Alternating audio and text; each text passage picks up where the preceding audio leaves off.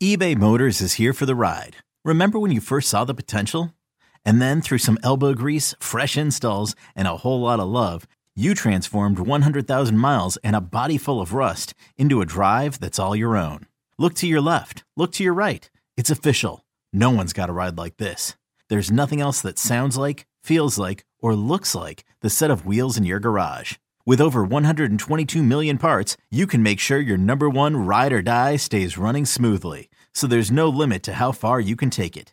Brake kits, turbochargers, engines, exhaust kits, roof racks, LED headlights, bumpers, whatever your baby needs, eBay Motors has it. And with eBay Guaranteed Fit, it's guaranteed to fit your ride the first time, every time, or your money back. Plus at these prices, well, you're burning rubber, not cash. Keep your ride or die alive at ebaymotors.com. Eligible items only. Exclusions apply. You could spend the weekend doing the same old whatever, or you could conquer the weekend in the all-new Hyundai Santa Fe. Visit HyundaiUSA.com for more details. Hyundai, there's joy in every journey.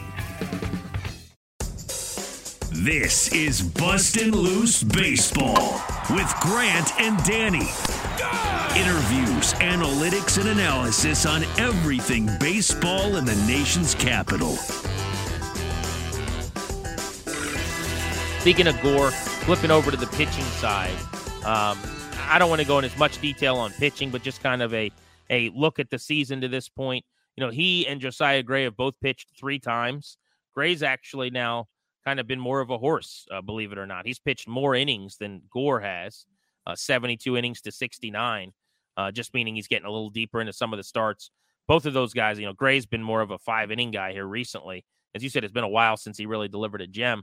But Gore, even though he's thrown some of those masterpiece, you know, that 7-inning, 11-strikeout game with 3 hits against the Royals, he's also had some, you know, sub-4-inning games, a lot of pitches against the Angels and a couple of other teams.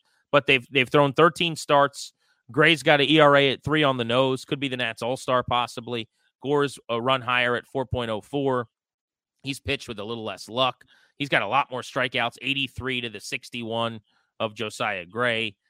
He's given up 3 more hits than Josiah Gray, and 7 more earned runs. Gray has been lucky and at times really done a great job stranding runners on base, but also a 237 average against for Josiah compared to 256 for Mackenzie Gore. A little surprising with his stuff being so much better that he's given up that much more in terms of base hits and average against. And to Josiah Gray's credit, after the year last year where he gave up more home runs than anyone in baseball, you know, he's only given up 8 this season, 2 of those to the first 2 batters of the year. So only 6 since his 3rd batter of the season. Just by a comparison, you know, Gore's given up 11 bombs. Trevor Williams has given up 13. Patrick Corbin's given up 11.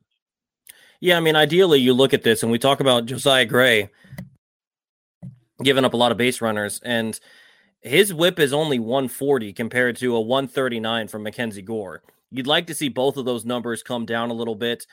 It's been encouraging to see how Josiah Gray can battle through. And we talk about this all the time. You'd love to see a good outing from him once again, where he just looks kind of dominant like we saw at times early in the season.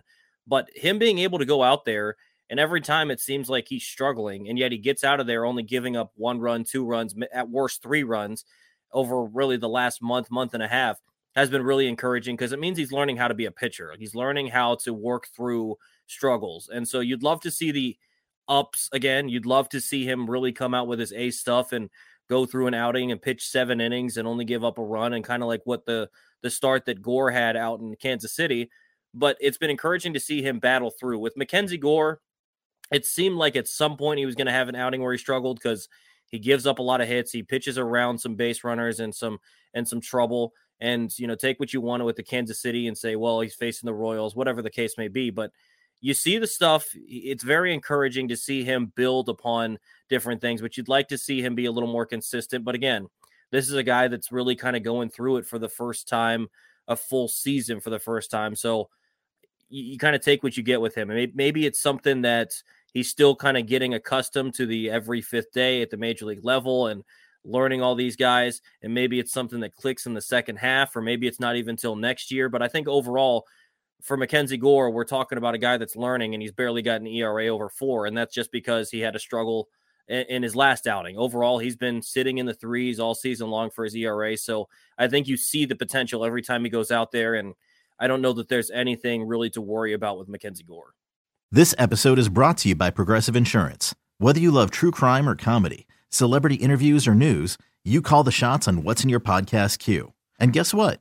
Now you can call them on your auto insurance too with the Name Your Price tool from Progressive. It works just the way it sounds. You tell Progressive how much you want to pay for car insurance, and they'll show you coverage options that fit your budget. Get your quote today at Progressive.com to join the over 28 million drivers who trust Progressive. Progressive Casualty Insurance Company and Affiliates. Price and coverage match limited by state law. Boston Loose Baseball, Toby Altizer and Grant Paulson with you.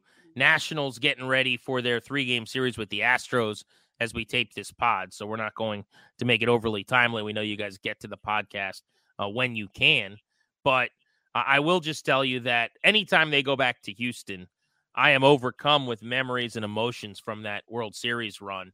I was at all 4 of the games in Houston. All 4 of those were obviously Nationals wins. In the World Series, they won games 1 and 2 in Houston, came back home for games 3 through 5 in D.C. and lost all 3. And they were down 3-2 going back to Houston with Max Scherzer unable to pitch in game 5 because he had such bad back pain that he couldn't get out of bed and couldn't put his pants on without his wife's help. And then they went back for game 6 and with Scherzer and Strasburg on the mound in those final 2 games. Obviously, they won both games and won the World Series. But, just being in that clubhouse that night as players kind of celebrated and sprayed each other with champagne and being a couple feet away from the trophy and getting to put my hand on it. Like memories I'll remember forever. I was really, really lucky. I was doing kind of as a traveling member of the radio broadcast, the sideline, so to speak, post-game interviews for Charlie Slows and Dave Jagler, and got to run out on the field, Toby, as the final out took place.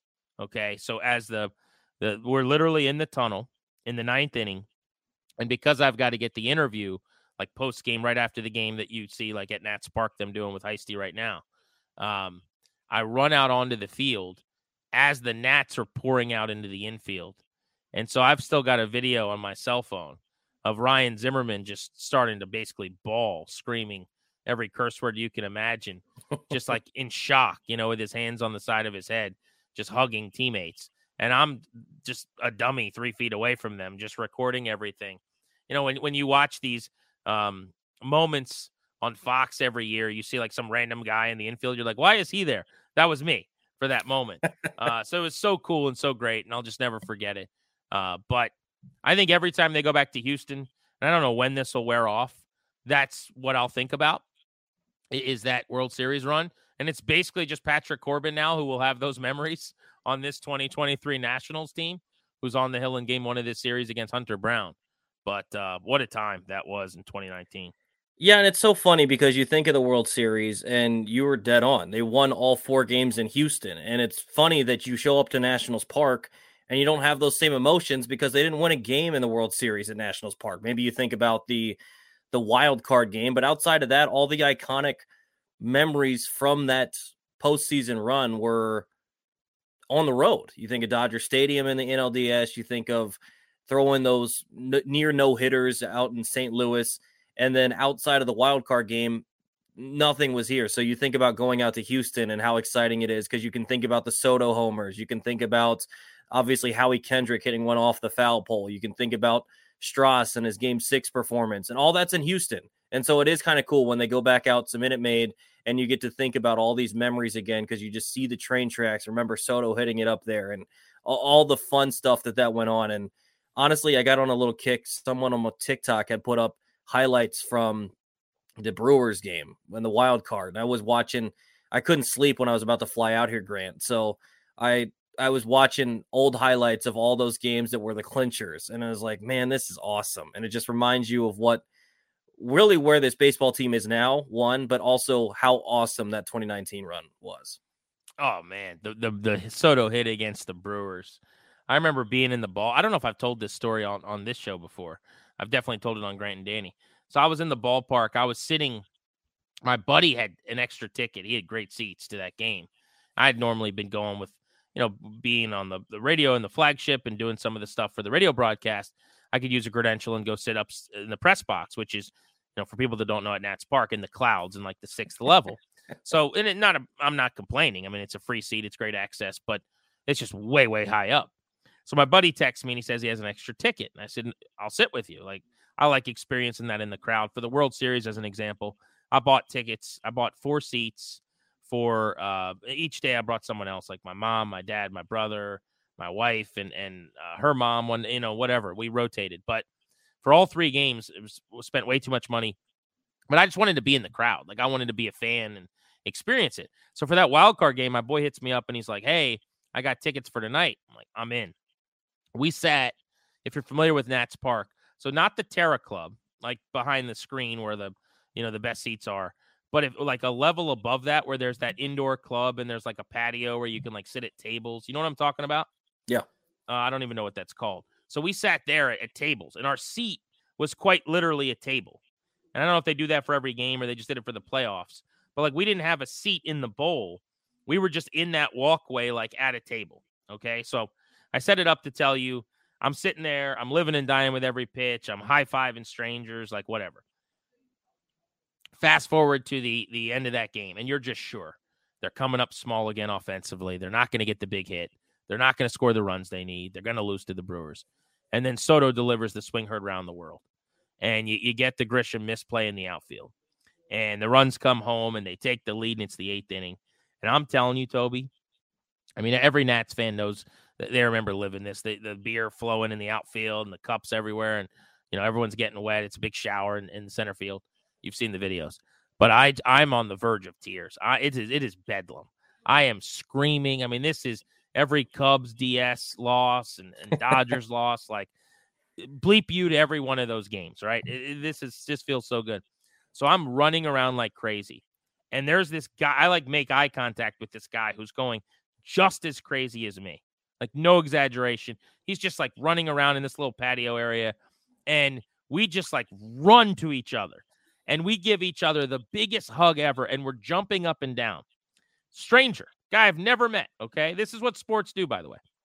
He's probably, I thought, as I'm jumping up and down, he's probably, I'll just describe him for you. It's like a 40-year-old, like African-American dude. And we're in each other's arms and we're just jumping up and down, screaming in this embrace for like 10 seconds. Okay. Like, literally, we go our separate ways, never to be basically seen again.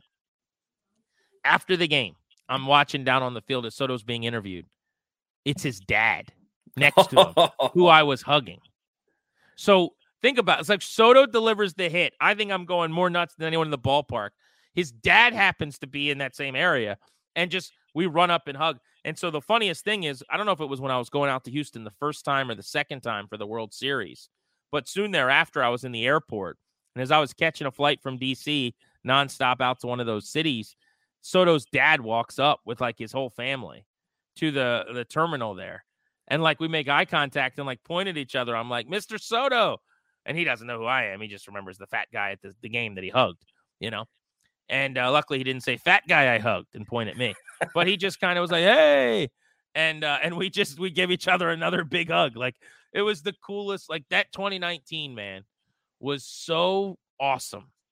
And God, the memories and just the chills I'm getting thinking about it as they're getting ready to play in Houston. I want them to go to Houston like every few months just to remind me of how. No kidding.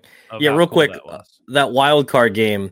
So for a little context, I started out in Milwaukee. And so 2019, I was interning at a radio station in Milwaukee. And so I was very familiar with the Brewers. I obviously followed the Nationals, but I was very familiar with what was going on with the Brewers, covering them day in, day out. And I just remember sitting there thinking, I was counting down the outs until Josh Hader entered the ball game.